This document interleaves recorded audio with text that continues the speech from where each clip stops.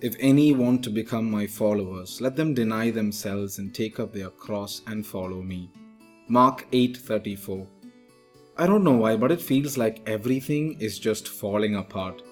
All the things that I thought would never be shaken, all the achievements that I thought would last a lifetime, all my possessions that I thought would be sufficient, everything seems so worthless now. It's a struggle to preserve my inner peace and calm. Sometimes I'm so stressed out that even peace feels weird.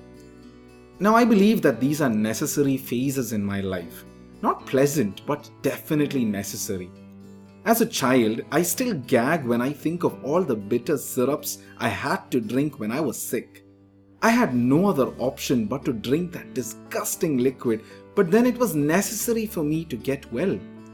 Right now, all my struggles, sufferings and stress seem so unnecessary. They seem to go on forever, one after the other, and I feel like I would collapse any moment.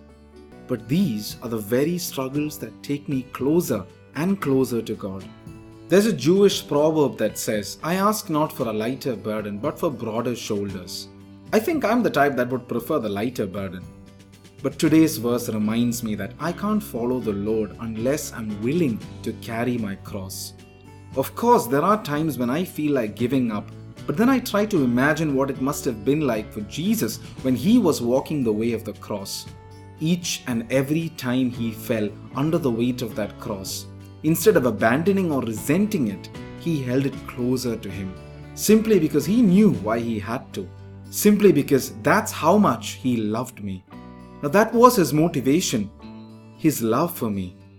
Can I carry my cross, the weight of my daily burdens, out of love for my Jesus? All the problems, setbacks, challenges, failures and uncertainties, can I carry them out of love for the Lord? Then I'm sure it won't feel so heavy anymore. In Jesus' name, I pray that each one of us may ask not for lighter burdens, but for broader shoulders. Jesus, Mary, Joseph, keep us safe this day and bless us. You're listening to the Catholic Baby Podcast. God bless you.